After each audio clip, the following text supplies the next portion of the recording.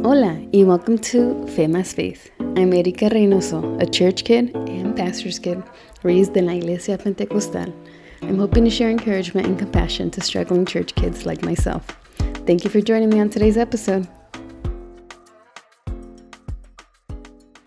Well, hi there, and welcome to episode number 2. Today we're going to be talking about emotions. And I will tell you, I'm pretty sure this isn't the last time we're going to talk about emotions, because I really love talking about emotions in a constructive way, I guess. But yeah, I hope you enjoyed today's episode. So in my first job out of college, I used to go to schools and teach curricula to students that were designed to increase emotional intelligence. And it was so fascinating to me because in the process, I myself was learning these tools for emotional intelligence for the first time while teaching them at the same time. And one of the concepts that I very quickly and easily got on board with was changing the language used around emotions. So I've been taught that there are 2 kinds of emotions, right? There's good emotions and bad emotions, or positive emotions and negative emotions. Emotions like anger and sadness are often labeled as bad, and emotions like joy and excitement are seen as good. Now, the trouble with labeling emotions as good and bad is that it creates this aversion to bad emotions in a way that when you feel them, you do what you can to either get rid of them, hide them, or avoid them. When in reality, the path that brings us to a higher level of emotional intelligence is identifying them and learning healthy ways to process and manage them. So the switch I learned was going from good and bad emotions to these new labels, which were comfortable and uncomfortable emotions. And man, I loved this new language to identify emotions because it gave me permission to feel the uncomfortable emotions and also normalize that they are uncomfortable emotions, but they are not emotions to be avoided or neglected just because they're uncomfortable. And this concept of uncomfortable emotions, I've seen it play out many times. And I don't mean to throw you in a puddle of sadness, but I mean, think about funerals. I've been to a few in the last couple of years, and yes, the grief is deeply heartbreaking. But you can tell how impossibly hard it is to navigate this uncomfortable emotion. I've heard words like, he's in a better place now, or no estés triste porque ya no estás sufriendo. And so many words are said to try to make the sadness go away or make it easier to get through. But grief isn't meant to be easy. It's not an experience that can be made comfortable or less hard by adding these silver linings. And no words will make this moment easier, and no amount of prayer will make the sadness go away. So what would it look like if we allowed uncomfortable emotions to exist in the spaces they're meant to exist in? And I know the expression of emotion looks different when you look at the different trends across different backgrounds and experiences within la cultura latina. And I speak from my experience as a Salvadoreña and in the context of my family that has shaped our approach to emotions. And one experience that comes to mind was when our extended family experienced a difficult trial when I was a teenager. I remember knowing in my mind that everyone was suffering. And I remember the prayers where everyone was crying. And there was this desesperación por sanidad and el clamor. And yet I remember how everyone carried the despair and sadness, but suffered in private. And I felt the depth of my emotions and on my own. And I've seen this where there's a struggle, a trial, and we know we're suffering, but the actual suffering is on our own. And I've witnessed patterns in my culture where emotions are high and yet they're processed, coped with, and handled in private. And I think about the patterns I've observed at church or at parties, at grocery stores where I've seen Latinos. And something that sticks out to me is that I've seen how children are supposed to hide their emotions when it's an inconvenience or a threat or a discomfort to others.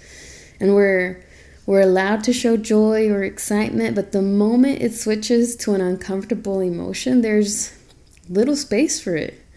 And think about this. In our culture, anger from parent to child is seen as authority. But when a child expresses anger towards his parent, it's seen as disrespect. And without emotional management, our internal impulses drive our communication. And this kind of communication never feels wrong because we've never challenged the cultural norms that justify it all. And as believers, we can't do that. We need to challenge the cultural norms that have justified so much sinful behavior towards others. And we can't just accept our culture as the foundation of our faith, but our faith should be the foundation of our culture. And in the process, rebuild the parts of our culture that do a disservice to the gospel and to each other. Because when not managed healthily or without self-awareness of understanding your emotions, so much harm can be done. If as a child you weren't taught healthy ways to manage emotions, your brain physically becomes wired to not manage emotions well, and it makes building relationships as an adult so hard. And that's why if as an adult you begin to do the work of learning healthy coping skills, it's incredibly difficult because you literally need to rewire your brain to learn new ways to connect with yourself and others. And I do believe that God wants us, His people, to do this work because it pours into every aspect of our life.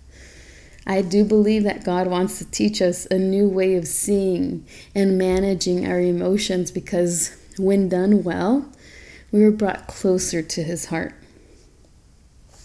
I first encountered this new perspective on emotions when I started going to counseling.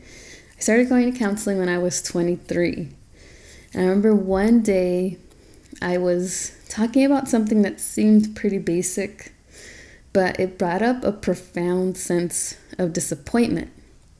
And my counselor invited me in to explore that disappointment, and I kept saying, that's just not how I think God wanted things to be like. I just want things to be the way He wanted them to be. And my counselor shined a light on a part of my heart I hadn't allowed myself to explore because of how my brain had been wired to deflect emotions. But in this disappointment, my counselor found a divine connection. I remember her saying, Erica, you find yourself disappointed with the things of this world because this world is not your home. Your heart longs for His kingdom, and this world will never measure up because you are not of this world. And giving language to my disappointment and listening to the story it was telling allowed me to know exactly how I needed God to show up. I needed Him to show up as a comforter and to take my tears in my disappointment. So as I've taken steps to heal and as I've invited God into the emotions that experiences stir up in me, I've learned to ask myself these two questions to explore my emotions. The first one, how does God need to show up? And the second one, how is God's goodness revealed? And using these questions, I've noticed how emotions tell a deeper story only if we sit and listen. And in those stories, we find our need for God's redeeming love. So when I notice my emotions and really ask these questions, I begin to see the depth of my inner experience. For instance, when I see my daughter being, silly and crazy as she is, I've noticed the joy that flares in my chest. And when I've noticed that joy, I've asked God, how is your goodness revealed in this joy? And that's when I have felt him show me how similar that joy is to the delight he feels in his children. And so when I lean into my sadness and ask God, how do I need you to show up? I also feel how he knows my needs and shows up as a friend and comforter, even when I myself don't know it. And now I know this idea of noticing and feeling emotions contradicts my culture, where I need to suck it up and echarle ganas, or where emotional expression is a sign of weakness, or when my emotions are met with regaños. But I think this is where we get it wrong, because unchecked emotions are what cause harm. Unchecked emotions are what keep us in these cycles of spiritual immaturity. And unchecked emotions are what hold us back from truly reflecting Jesus in this dark world. Let's look at Jonah, Jonas. I really love the story of Jonas. Especially I have found a deeper appreciation for it in the last year. And I know if you're like me, you were raised hearing the story of Jonas, the disobedient prophet. And that's all I remember learning about him. Like, that song, Jonás no le hizo caso a la palabra de Dios. Like, that's all I knew about him. And he didn't listen, and so he was swallowed by a whale. And I actually don't think I heard the second part of the story where he actually obeys and does as he was told until I was a bit older. Actually, when I saw the VeggieTales Jonah movie, I remember watching the movie and fact-checking it with the Bible to see if Jonah actually preached, because I had never heard that piece of the story. But there's a part of the Jonah story that moves me because of how God handles Jonah's anger. So, Jonah, he's spit up by the well, and he follows through with God's commandment and goes and preaches. The whole city repents and turns from their sin. Now, this is a historic moment in all of the Bible. Historians estimate that there were 120,000 people in Nineveh. I don't know how to say it in English. I'm just going to say it in Spanish. Nineveh. And also over 100,000 people came to repentance through the message of Jonah. And I don't know about you, but I haven't heard of many other events where that amount of people are saved. And yet this massive victory for the kingdom of God is overshadowed by Jonah's battle with his own emotion. So you see in Jonah 4, his anger towards God. Verse 1 says in Jonah 4:1, this change of plans greatly upset Jonah, and he became very angry. So he complained to the Lord about it. And this is what Jonah says. Didn't I say before I left home that you would do this, Lord? That is why I ran away to Tarshish. I knew that you are a merciful and compassionate God, slow to get angry and filled with unfailing love. You are eager to turn back from destroying people. Just kill me now, Lord. I'd rather be dead than alive if what I predicted will not happen. So Jonah is throwing a fit. He is angry at God for being compassionate and loving God. Can you imagine? But what does God say? In verse 4, God says, is it right for you to be angry about this? God doesn't say your anger is wrong. He says, is it right for you to be angry about this? Is this a good reason to be angry? He tells Jonah, check your anger. And Jonah's anger didn't disappoint God. It was the deeper story that his anger told. His anger told a story of a heart unwilling to extend mercy and compassion to the people of Nineveh. It was a heart marred and influenced by the way of the world that condemned the people of Nineveh.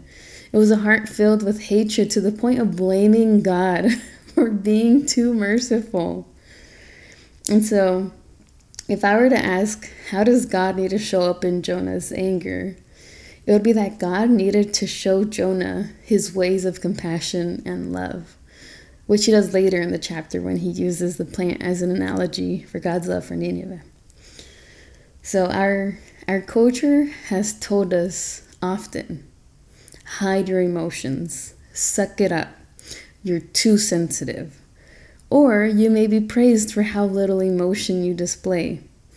Well, I want to ask you, what would it look like for us to shift from our culture's approach to emotions to use emotions as evidence of God's working in our heart? And I think what dumbfounds me about our culture's approach to emotions is that we can often have double standards, especially as Christians. Because we're most definitely not an emotionless culture. Not at all. And especially in the church. Like, how many times do you go to church and see someone crying? And I know people be saying it's the presence of God. But I know the presence of God is there. But I remember many times where I go to church and I'm not crying because of the presence of God. I'm crying because I'm sad. I'm crying because I'm bringing my burdens. But so there's like so much crying at church. There's so much emotion always. Even men. Shoot, I've seen men sob countless times in the altar. So much crying at the altar. But that emotional expression doesn't always extend past the altar. I think we've learned to bring all of our burdens to the Lord, like Psalm 55:22 says, Echa sobre Jehová tu carga, y él te sustentará. No dejará para siempre caído al justo. But there's this disconnect between casting our burdens to the Lord and the part where Paul says, Ayúdense a llevar los unos las cargas de los otros, in Galatians 6:2. Because casting our burdens to the Lord is sometimes easier because it doesn't require that we be courageous or vulnerable or open to trust other people. So we're excellent at this vertical deposit of our burdens to God, but not so much to that horizontal support to one another. And this is where I have to pause and ask myself, is this just me maybe? Do I have this rather hopeless perception of emotions because as a PK, I have very rarely had the chance to truly lean in on someone without being afraid of it somehow kicking me in the behind when half the world finds out of my business because I made the mistake of trusting someone. Like, I don't want to project my own trust issues that come from being a PK, but even that just doesn't feel right. Like, I get that gut feeling of disappointment that we're not doing something right when we withhold leaning on one another because of the cursed reason of lo que dirán. Then I think about all of those brave hearts that do it. They cast their burdens and seek help, but they're often invalidated because nothing will ever be as bad as it was back home, or nothing will beat what others have gone through get here, or you have so much good in your life for you to be feeling X, Y, and Z. And so our own emotions and experiences are invalidated. And how many people around us are feeling invalidated by those they reached out to and trusted only to be ridiculed or misunderstood? And if you're anything like me, I hit a point a while back where this whole "you're invalidating my emotions" was super upsetting because it feels like a slap in the face to be told that. But I have felt a shift in my heart because when I hear "you're invalidating my emotions," I don't think that really captures it in its entirety. Like, I don't think emotional validation really captures the need we carry. And I think it's really only the top layer, because we need more than just getting our emotions validated. What we need is compassion. We don't just need a pat on the back that says, your feelings are valid. Like, we need someone who will suffer with us when we're suffering, because that's exactly what compassion is. Like, we need the kind of compassion that Jesus showed when he cried with everyone when Lazaro died. Jesus could have come in and said, y'all need to chill because I'm about to resurrect him. Jesus could have chosen to invalidate everyone's emotions, knowing they were about to celebrate when they saw Lazaro run out of the tomb. But no, the sadness and grief of the people around him mattered enough for him to cry too. And in his compassionate and loving character, he cried with those who cried. And this is what we're missing.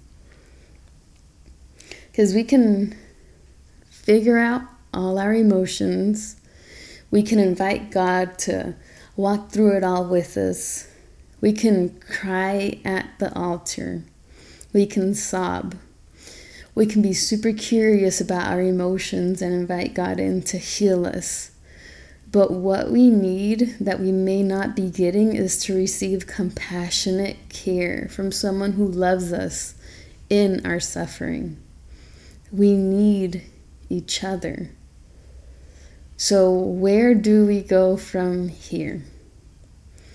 Where do I go from here, feeling disappointment that I so desperately want community to lean on, and yet I struggle to find it because of the pain. I know too well the pain that comes from trusting another broken soul. This is what I do. I do the work. I heal. I invite God to restore my heart. I find the strength to take steps towards healing. And as I heal, I take steps to be the one that others can cast their burdens on. And as I heal, I become the mother that teaches my daughter how to be transformed by God's deep love. And as I heal, I become the wife that builds a home with my husband where compassion is our daily bread. And as I heal, I continue to cast my burdens on the Lord, trusting that He will provide my need for community. And as I heal, we can heal together. So that's my take on emotions. I know it felt like a little bit of a roller coaster. Started at point A, then made it my way to point B, C, D, E, F, G, made it all the way to point Z, but emotions are so intricately complex. And we need to start giving them the space they need so that we can be transformed. So thank y'all for tuning in on today's episode, and I hope to hear from you. Have a good day, y'all. Thank you so much for listening to today's episode. Be sure to follow me on Instagram at FeedMySpace and subscribe to this podcast. Your following and sharing helps spread this message of hope and compassion. Gracias y hasta luego.